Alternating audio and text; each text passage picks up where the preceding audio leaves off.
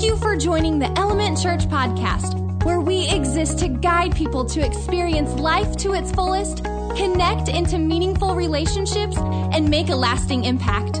Wherever you're listening from today, we hope this message inspires and strengthens your faith. Good morning, everybody. How's it going? You guys look great, look nice, look amazing. Just the usual, you're saying. Would you join me with prayer as we start off our teaching time this morning? And so, Lord Jesus, we put ourselves in your hands. We say to you, you are good, and we want to be like you. As we look into your word today, would you shape us? Would you form us? Would you change us? Would you meet us here? Would you be present amongst us? In Jesus' name we pray. Amen. Amen. Well, my name is Buzz, and I'm the lead pastor here. I've had the privilege of serving there for, I can't even remember how long it's been so long, like 2 months. So it's been amazing. And one thing I often say to people, like, why did you feel like Element Church was a church that you wanted to be a part of? And I think there's a lot of answers to this question, but one of the ones that's always top of my list is the impact that we make in our community. You know, as we turn the page towards 15 years of existing as a church, we're a church that had a vision to make a lasting impact. And it's so fun to see that we are doing that. You know, I was so challenged by what Aaron was sharing on the screen about our church in Columbia, that we as the body of Christ here in Cheyenne, Wyoming, can be an impact force all around the world, where people are coming to know the Lord. People are getting fed. People are getting saved. People are getting prayed for. People are getting educated because of just what we do as the body of Christ here. No matter where you go in the world, you're going to meet a brother or sister in our Lord Jesus Christ, and that's awesome. It's amazing. And so I was kind of thinking this morning, why do we believe in making an impact? What is this all about? Why do we think that this is an important thing to do?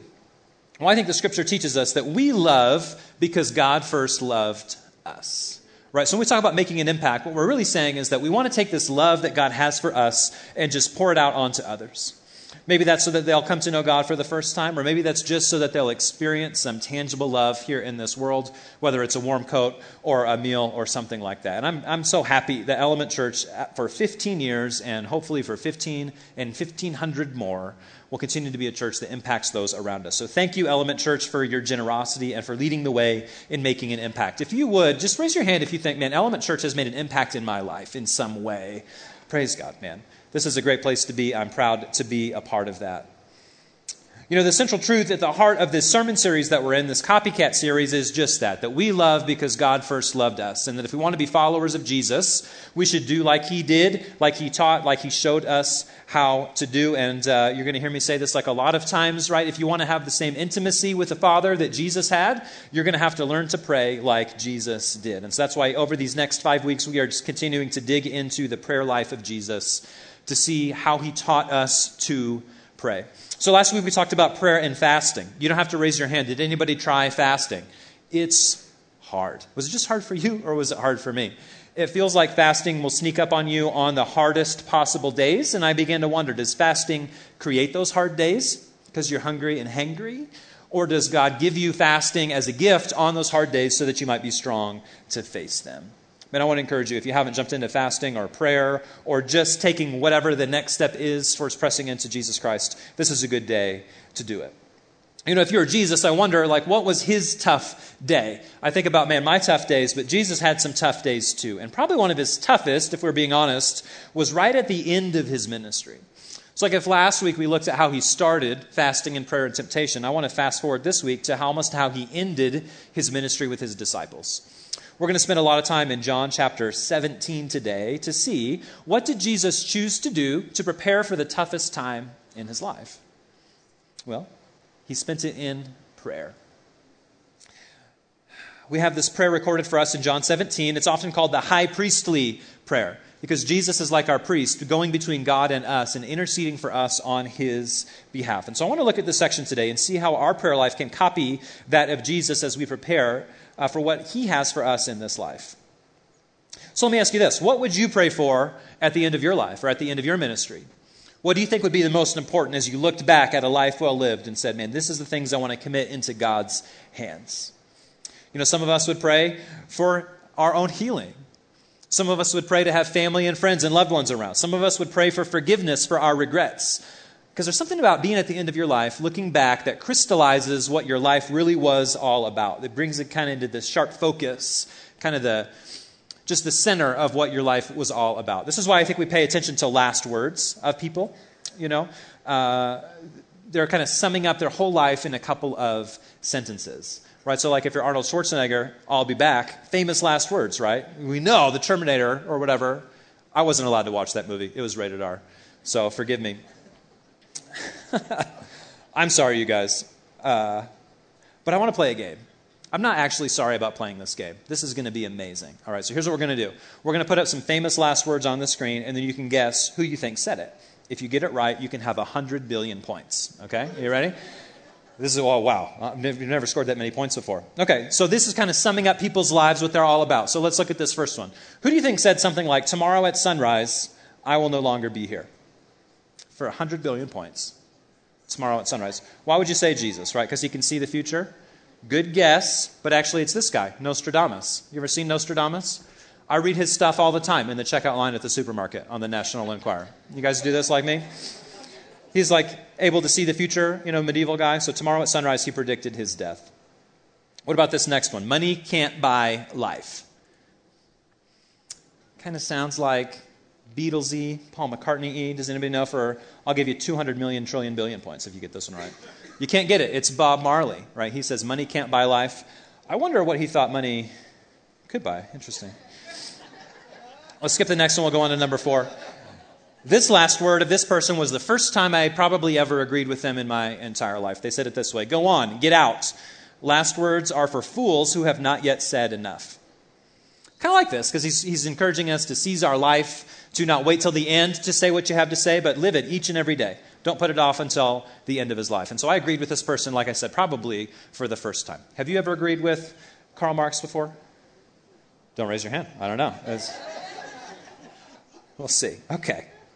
I'm going to award myself 100 billion points. You guys, better luck next time. But who cares about Karl Marx and Bob Marley and all these people? I want to know, what did Jesus pray at the end of his life? How did he sum up and look back at his life well lived? How did he say, man, I'm stepping out of this life into the life to come. What's important to leave behind? And so we're going to look at John chapter 17 and see what he has to say. We'll start and we'll just by reading verses 1 through 3. We'll put them on the screen for you here.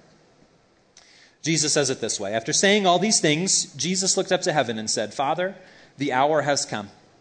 Glorify your Son so that he can give glory back to you. For you have given him authority over everyone. He gives eternal life to each one you have given him. And this is the way to have eternal life, to know you, the only true God, and Jesus Christ, the one you sent to earth. All right, we're going to read kind of all the way through John 17, but in these first 3 verses, I think one way to put it is that Jesus prayed for truth.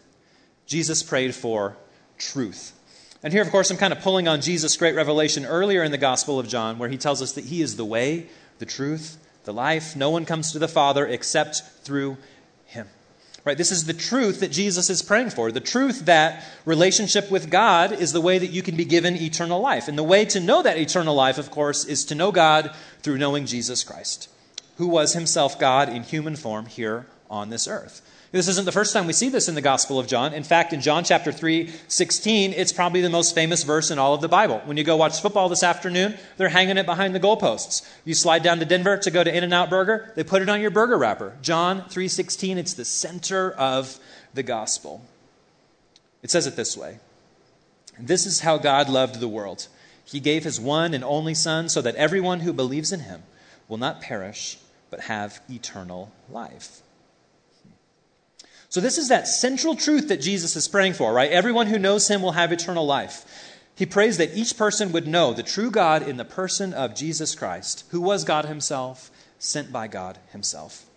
I mean, this is right at the center of our faith, isn't it? This revelation that humanity is broken, damaged by sin. We're not able to repair ourselves. Therefore, we are separated from God.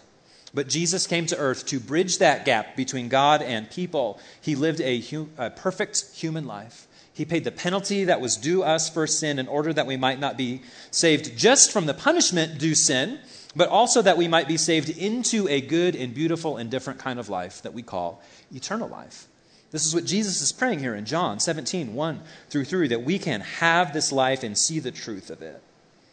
Right, this is the very point of John's gospel, that to know the truth, it means that you have a relationship with Jesus. To be saved means that you have a relationship with Jesus. To have eternal life, it means that you have a relationship with Jesus. All these kind of Christian words point at the same thing, that we have a relationship with Jesus. The book of Proverbs, in chapter 9, verse 10, tells us that the fear of the Lord is the beginning of wisdom. Knowledge of the Holy One is understanding. One of my favorite verses in the Bible. Because in other words, to know the truth means that you have a relationship with Jesus Christ. A simple concept and I think good news. But I also think it's something the church often gets kind of wrong.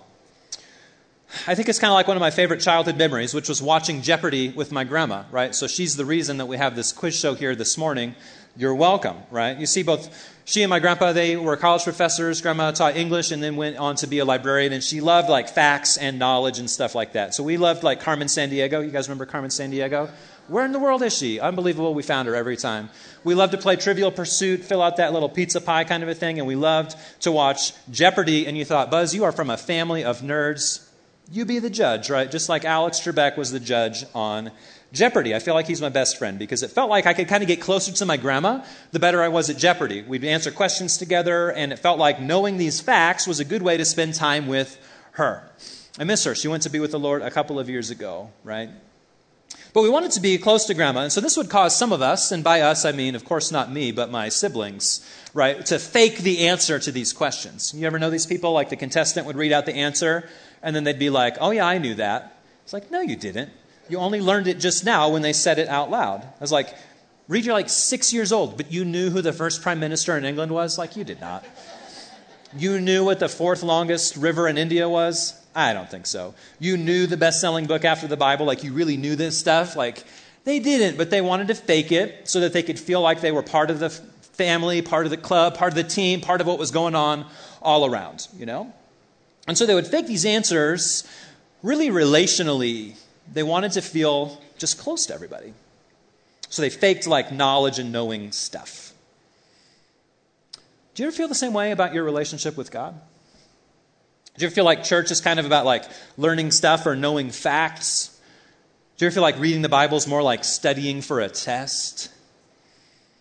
Perhaps worse, do you feel like you have to fake that knowledge because you want to be a part of the club and close to those around you? Is Christianity like a kid answering Jeopardy questions with his grandma? Is this what Jesus is praying for when he prays that we know Jesus? Is he praying for an accumulation of facts into our mind? Do you know someone who has felt this way before? Have you felt this way before? Is this the kind of knowing God that we're all excited about here at Element Church? Or is it possible that God means something a bit different? Not to know him factually speaking, but to know him and have a relationship with him as one knows and has a relationship with a friend. Is God more interested in your intellectual knowing or knowing him like you know your family and that you spend time with and love and have that relationship with? You know, for a lot of years, I treated God as if I was preparing for some final Jeopardy exam that was going to come in heaven, right, to determine whether or not I got in. I felt like following God was primarily accumulating these lists of facts, learning what was right and wrong, and like kind of understanding the metaphysical properties of the universe. It's very intellectually driven, right? Like I could just understand it correctly, I would do well. I felt like Jesus was kind of somebody more like a George Washington or like a Joan of Arc or like a Milton Keynes or somebody from history, somebody like that. That maybe their ideas and their example were great for us to follow. And if we followed their teachings, things would go well. But you can't really have a relationship with them. Like, how can you know George Washington? He's not alive anymore. That's what Christianity felt like to me. Learning facts and like understanding history. But Jesus is different than that. You know, Jesus isn't like these people. He's not somebody just whose teachings and whose example carries forward. He's somebody that we can have a relationship with because Jesus is alive. Jesus is alive. We don't need to impress him or impress others with how much we know about him. He's asking us just to spend time with him each and every day. I don't really think I understood this until college, really. You know, I went to a Christian college and it was more driven by worship and prayer than it was by facts and knowledge. And man, it had an impact on me. When my classmates worshiped the Lord in our chapel times together, they really believed that the living God was receiving their praise and that he was with them face to face. I had never experienced that before. When my classmates prayed, they really believed that Jesus was listening, that he wanted to hear them. And perhaps most shocking to me, they expected an answer to those prayers. Their prayer life, their worship life was most driven by this expectation of relationship with a living faith in a Jesus who was alive. It helped pull me out of this dry, kind of fact-based, head-only understanding of approaching God and try to follow him with my whole life instead. So maybe you're like me and you feel like Jesus is actually more about facts, about rules, about impressing the club that God has put you around with how much you know. This prayer of Jesus in John 17, it's for you, that you might know Jesus. You might have a relationship with him, know him in that way. That you might have a relationship with God because of what Jesus has done for you. I mean, I think it's amazing that it's not up to us to get it right, that Jesus both makes the way and fulfills the way. You know, he didn't just pray for truth that we might have an initial moment of knowing him, but he prayed for us to continue and to persevere in this world. You know, Jesus prayed for us. Did you know that? At the end of his life, Jesus prayed for us to continue in relationship with him. Here's how he put it in verses 9 through the first half of 11. He says it this way: "My prayer is not for the world, but for those you have given me, because they belong to you. All who are mine belong to you, and you have given them to me, so that they bring me glory. Now I am departing from the world. They're staying in this world, but I am coming to you." All right, let's pause there. Now, here if we want to take like a very facts and figures approach to the scripture, a very narrow reading, you might read those first two verses where Jesus says something like, "My prayer is not for the world," and then you might conclude something, I think, wrong. Something like, Jesus doesn't love the world. Look, John 17 says he doesn't pray for the world. Something like that.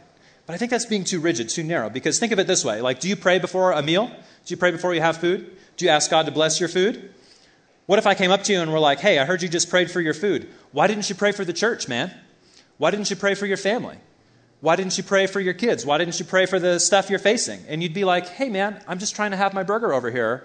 I'm praying for my food. It feels like right before the meal is the right time to have this kind of a prayer."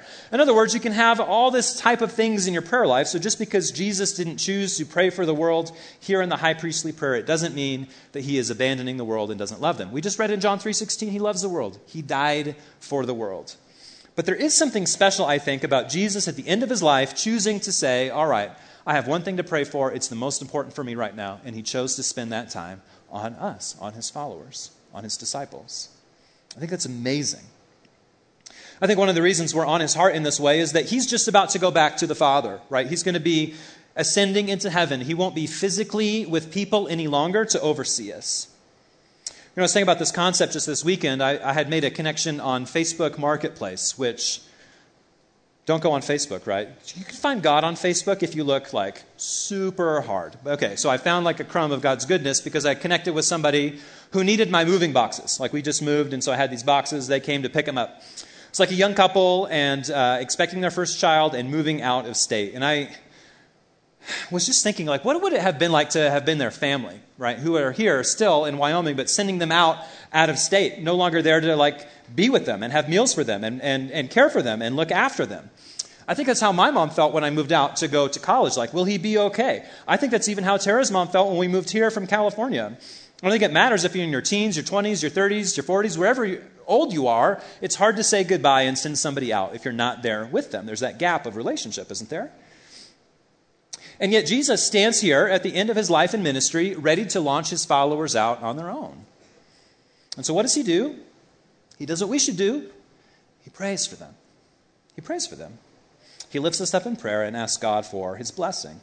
So I was challenged by that. Are we praying for those that we've launched? Are we lifting up our family who's no longer here? Those people in our church who have moved out of state or out of city? Are we caring for our ministry connections, all these people that have been collected into our life? Or are we just focused on what we need right here and right now? You know, Jesus prayed for us that as we were sent out, God would continue to be with us. And I love that through the ministry of prayer, we can lift up those also in our family, our spiritual family, that God can be right with them. We can be a connected family of God through the power of prayer. I think that's pretty amazing. You know, yet at the same time, Jesus didn't leave his followers all the way alone.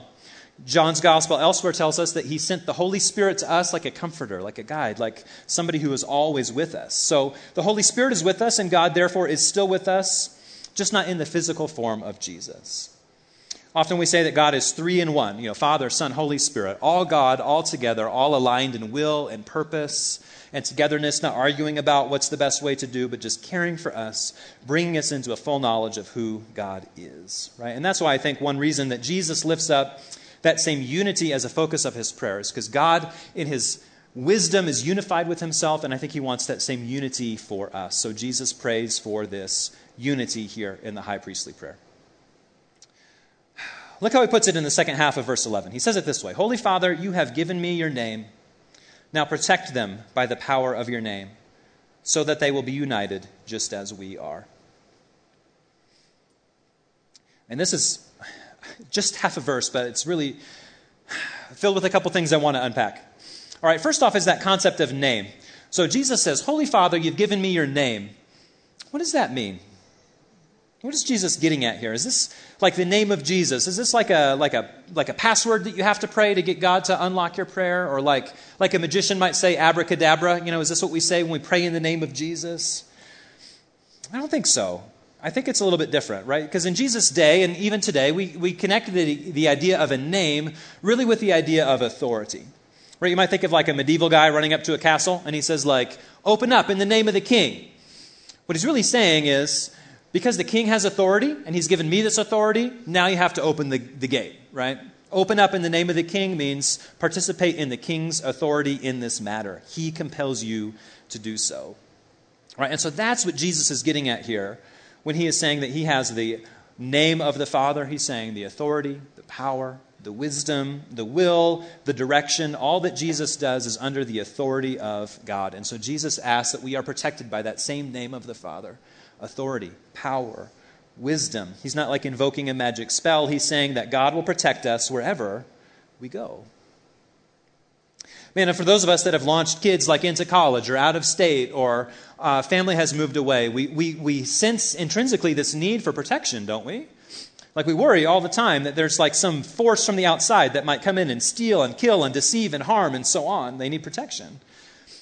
But here in verse 11, Jesus doesn't ask for protection from outside forces, does he? What does he ask that we be protected into? Did you notice? He says that they might be as united as we are. He prays that we, his followers, will be as united as Jesus was with the Father. And I just told you, Jesus and the Father, it's the same. And so they can't really even exist without each other. How can we be praying, or how can we be prayed into that sort of miraculous unity? And I do think it will take a miracle, don't you? You might think Jesus would ask for blessing or breakthrough or provision or wisdom for decision or these kinds of things that we are important. But let's check Jesus' work. Has unity in the church been something that needs a miracle to achieve? Man, we don't even have to go back thousands of years and be a medieval church historian. Let's go back 5 years. Let's go back 2 years. Let's go back to March of 2020. Did the Church of Jesus Christ need a miracle to be aligned in purpose? Just one example. We did. It's a miracle that we can be united as believers one with another. So I wonder sometimes, if this unity of purpose was going to require a miracle, why didn't God just say, you know what, you're right. Just worry about your own individual connection with me. Don't worry about self-sacrificing love or being a transformed community or caring for one another. Just worry about a relationship with me. Some people would say, don't worry about the horizontal relationships, worry about the vertical one, right? With just you and Jesus, just the two of you, just together. Why can't we just have this private relationship with God? Well, I guess I don't know why God set it up this way, but I am persuaded that he has done so. He has set it up so that relationship with Jesus is not something that's private, just you and him, that he'll sort out kind of on the last day. I think relationship with Jesus is an entrance into his kingdom and into his family and into his people. To act with his name, his authority, but also his purpose, his love, and his grace. Bishop Desmond Tutu, who was the spiritual leader in South Africa during apartheid, put it this way. He said, we cannot be reconciled to Christ if we are not reconciled to one another. The New Testament echoes this in large part. There's 59 statements in the New Testament about the one another's of our faith.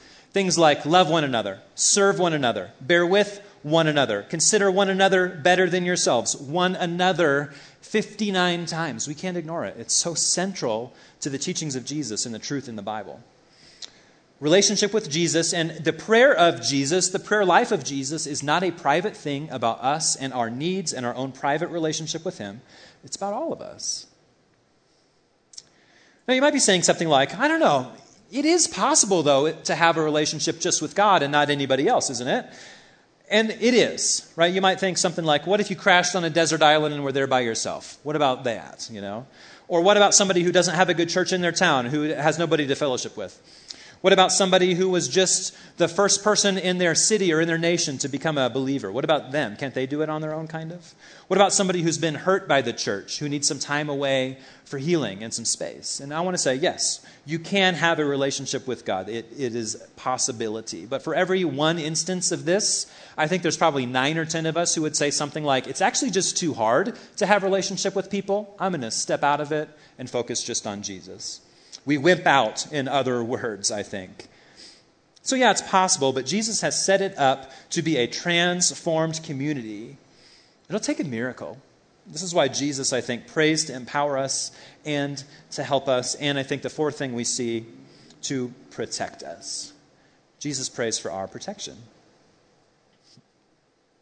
He says it this way in verse 15 and following. He says, I'm not asking you to take them out of the world, but keep them safe from the evil one. They do not belong to this world any more than I do. Make them holy by your truth. Teach them your word, which is truth. And one thing I love about the Gospel of John, just generally, and Jesus' prayer here in specific, is that it has a lot of echoes of the same themes, like a richness. It's almost like a tapestry that has a beautiful regularity to it, but sometimes a little bit of a different note. So here we see an example of it. We're talking about, again, this theme of truth and also this theme of protection, but with a little bit of a twist, right? So earlier we saw that truth basically meant that you were in a relationship with Jesus, and Jesus prayed for protection, but really as a protection of unity. So here we see that same rhythm, because here he's asking for truth again, same type of thing, right? An identification as Jesus as Lord, a relationship with him, an allegiance to him and to his teachings. And here a contrast with the evil one. So Jesus is basically praying that we would be more identified by our relationship with him than we are by our relationship with the world. So, but here's where the Bible's tricky. This is a bit of a different thing, because the world can mean some different things throughout John's gospel. We saw in John 3:16, for example, that God loved the world and gave himself for the world. And this, I think, he means the people in the world. God loves everybody. And yet here in John chapter 17, verses 15 and following, we see that the world means something a bit different. Here he means things we shouldn't be associated with. Things like thinking like the evil one does, an allegiance to his purposes, or acting like basically Satan wants you to act. So how can God say in John 3 that he loves the world, and yet here in John 17, don't be like the world? It feels kind of like they're different things, right? Well, in John 3, he means the people, and in John 17, he means kind of the actions or the evil forces, right? So Jesus prays not that we be taken out of the world, because he doesn't want us as his followers to be isolated from those people he loved and died for and created. But Jesus also knows that this world, this physical realm, it isn't our true home. We're created for face-to-face relationship with God. One day he'll come back and set everything right. But in the meantime, the book of Peter tells us that we are like aliens, strangers, wanderers, and sojourners. We feel like we don't quite belong in this space, right? In fact, Jesus will say to Pontius Pilate a couple chapters later, his kingdom is not of this world. It's beyond this world. It transcends this world. It's better than this world. It's a type of thing our world longs to become someday, but we're here still in this world. And honestly, we feel stretched and almost cut into two. You ever feel this way? That you're like here in the physical world, and yet you kind of long for our heavenly home, where your citizenship really is. You feel like you're here with the people that you love and a purpose that matters, but you're out of step with the world and things that are happening here. And so we're split into two, it feels. And we have a choice how to resolve this split. One way that we can resolve this split is we can just become more at home in the world. We can make our identification here more and more often. We can feel more at home with the purposes of the evil one and be home in this physical realm. Or we can do the other thing and identify with Jesus more and more in what he prays. We can make our true home more and more in heaven. Because we're here in the world and we're heading to heaven. Which do you get to pick? Jesus says in John 17, pray that you might find a true home with me. be connected into true relationship with me. And so as we copycat these prayers of Jesus, to have intimacy with him like Jesus did, it's a great comfort to me to know that Jesus is praying for us to succeed in that. We need his miracle help, don't we? Why doesn't Jesus just help us by pulling us completely out of the world? Why are we stuck here with one foot here and one foot in heaven? And I think in part, primarily, it's because we have a mission to accomplish. And that's why I think next we see that Jesus prays for this mission. He prays for our mission. Let's look at verse 18. He says it this way. Just as you sent me into the world, I am sending them into the world. I give myself as a holy sacrifice for them so that they can be made holy by your truth. So here we are sent, it seems, in Jesus' name, that we might share with our world the good news that you can have a relationship with God through Jesus Christ. This is the mission, to live out the truth that Jesus is alive, that he has transformed how we can live both with God and one another, and that he is coming again soon. Jesus says here in John 17 that he gave himself as a sacrifice to make this thing happen. Jesus is involved at every level. He's the one who sent the sacrifice. He's the one who is the sacrifice. He's the one who receives the sacrifice. Jesus is all in all. For their sake, Jesus gave everything. And not for just the disciples in his day, but for us. Jesus gave everything for this mission. Amazing. As we think about this as the last prayer of Jesus and the importance of these as his last words, we can see a few things. And firstly, that it's finished. Jesus accomplished this mission on the cross. We're not waiting for anything else to be done. But second, we kind of are waiting for stuff to be done, right? We have a long way to go. We're still here. We're still following him. So does it mean because this is Jesus' last words that he's done praying for us? Man, far from it. Far from it. I love how the book of Hebrews puts it in chapter 7.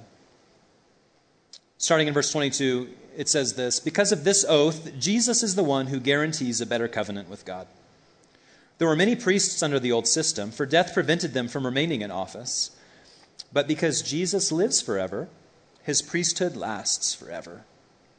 Therefore, he is able, once and for all, to save those who come to God through him.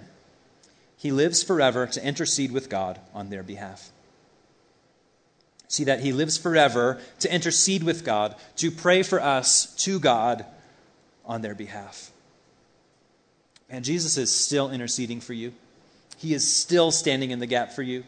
He is still praying for you. He is still working for you. He is still with you. He has not forgotten you. He has not left you behind. He doesn't give you some last words and let you twist in the wind on your own. No, he's still with us now, and Matthew tells us, even to the very end of the age. He is always praying for us. He is our high priest forever. And this is the last thing I see in the passage, and it's what I'd like to encourage us as Element Church to make a specific part of our prayer life in the coming week, because once again I see that Jesus prays for us. For us. Sometimes it's hard to see yourself in the pages of the Scripture, because it's written, thousands of years ago, people who lived long ago, and that's not really us. There's truth that follows us, but sometimes it's hard to see ourselves there. And that's why I really love John 17, verse 20 and following, because we are squarely right there in the crosshairs of these pages in a way that's more obvious than it is in some other places. Look at this. How does Jesus pray for us? He says it this way. I am praying not only for these disciples, meaning the ones who are just with him right at that time, but I'm also praying for all who will ever believe in me through their message. That's us. That's us. What does he pray? Verse 21, I pray that they will all be one, just as you and I are one, as you are in me, Father, and I in you, and that they may be in us, so that the world will believe you have sent me. I have given them the glory you gave me, so that they may be one, just as we are one. I am in them, and you are in me. May they experience such perfect unity that the world will know that you sent me, and that you love them just as much as you love me. Man, unbelievable. Jesus is praying this for you and for me. If you have believed in the truth of Jesus Christ because of John's testimony, because of what John, Jesus' best friend, wrote down in his book, of what he saw and heard Jesus live and teach, like we all have, Jesus is praying for you. If you came to know Jesus for the first time as a result of the testimony of somebody who loved him, like your grandmother or your mother or your friend, Jesus is praying for you right here. Nowhere do we more clearly see the antidote to the Jeopardy fact, history book faith that sometimes we get trapped into. Nowhere do we see more clearly that a relationship with Jesus isn't just for those superstars you read about in the Bible. It's for us. He's praying for us. Jesus is praying specifically for you. Man, what an encouragement. He's praying for us that you might be as close to the Father as Jesus was. He's praying for our church that we might be as unified of mind and of purpose and of vision as Jesus and the Father are. He's praying that we might not even exist apart from each other, that we can love each other so much, just as he died for us. This is Jesus praying for us to have a relationship with God. He is still praying for forever. So what do we do with all this, church? What do we do with the prayer life of Jesus as we copycat this prayer of Jesus? After all, we're not dying for the sins of humanity. We're not the high priests like Jesus is, but yet we want to learn from his prayer life and copycat his rhythms. We've kind of seen Jesus pray for 6 categories, some variations on a theme, right? He's praying for truth, that people might know that knowing Jesus is the way to God. He's praying for us. He's praying for unity in the church. He's praying for our protection from the evil one. He's praying for the mission in the world that he sent us into, and then he's praying for us specifically. And so I want to suggest that if we want to have the intimacy with the Father that Jesus had, we need to have the prayer life like he did. And therefore, I think we need to have a rhythm around these 6 kinds of things as we pray for one another and we pray for the church. What if we actually did that? What if we shaped a prayer around this? What if you prayed John 17 every day? What if you memorized it and made it a part of your daily rhythm? Do you think that you'd see these things come to pass, like a truth in relationship with God? Do you think that would break forth? Do you think that the disciples of Jesus Christ would be encouraged because of your prayers? Do you think that the church would be more unified if we all were praying this together? Do you think that you would find protection from the world as you prayed this prayer? Do you think that you would find a new vibrancy for your mission as you prayed this prayer like Jesus did? Do you think that you would find unity with Christ, relationship with him, closeness with him, a miracle transformation with him if you prayed this prayer? I think that we would. I do think that we would. But one of my primary worries as a pastor is that we'll do something like today, that we'll look at Jesus' prayer life, we'll understand the 6 categories, you'll even maybe write it in your Element Church notebook, and then we're going to go forward and we're going to leave it on the shelf to break glass in case of emergency, and that we're not going to actually activate a rhythm of prayer in our life. We're going to learn so much about prayer and never actually pray. We're going to leave prayer for church time and not for the rhythm of our life. I worry we're going to be like I was with Grandma watching Jeopardy, that it's just going to be something in our minds and not something that dips down into our heart or into our spirit or into our life. That's what I worry about as a pastor. And so I want to spend some time here today closing our service praying just like this, so that we can kind of catch a spark or a rhythm and be bold and be encouraged to step into a prayer life with him. I don't want to just teach you about prayer. I want to be actually a people of prayer. So I'm invited Tara to come up and to close us in prayer. But as she comes, I'd like to just reread John 17:20 and following, and maybe make this an echo of Element Church's prayer to the Father, one with another. To pray like Jesus does when he says it this way: I am praying not only for these disciples, but for all of you who will ever believe in me through their message. I pray that they will be one, just as you and I are one. As you are in me, Father, and I in you. May they be in us, so that the world will believe that you sent me. I have given them the glory you gave me, so that they may be one just as we are one. I am in them and you are in me. May they experience such perfect unity that the world will know that you sent me and that you love them just as much as you love me. Psalm 5:3 says, "In the morning, Lord, you hear my voice. In the morning, I present my requests before you, and I wait expectantly." That's the heart of prayer, you guys. That's what the Father wants us to know, that it is a conversation, that it is a relationship, that he simply wants to hear your voice, that it is a daily rhythm of waking up and spending time with him, that he is the first thing on your mind the last thing on your lips before you go to sleep. If this whole series feels intimidating or overwhelming, if you're feeling disqualified or inept in any way, this is for you. The Father loves you. He is for you. He intercedes for you. The word says that Jesus still prays for you, that he's seated at the right hand of the Father, that the work is finished, that he's accomplished everything needed to give you life and wholeness and healing and a relationship with him. The only thing he wants from you is to hear your voice. And there are many ways to do that. There's the Lord's Prayer. You can pray through the Psalms. There are prayers of lament, of rejoicing. But if you don't know how, then be honest. We're here for you. Pastor Buzz and I are here for you. We want to connect with you. We want to support you. We want to pray with you. We want to teach you how to move forward in your prayer life. And if you feel like, you know what, I'm past that introductory level, then it's time to level up. It's time to grow in your commitment to prayer, in your sacrifice for prayer. So wherever you are at this morning, wherever this finds you, let the Holy Spirit minister to you. Let him bring conviction. Let him bring encouragement. Be reminded that he is your Father. A father simply wants to hear the voice of his children. He loves it. He loves the long, rambly stories. He loves hearing your worries. He loves hearing what you're concerned about, how you are praying for other people. He wants to hear it all. He just wants to meet with you. Amen. Let's go to him. Father, I just submit this community to you. Teach us. Teach us your ways, Jesus. You are Lord over it all. You give us the wisdom and the discernment and the commitment to do what is right.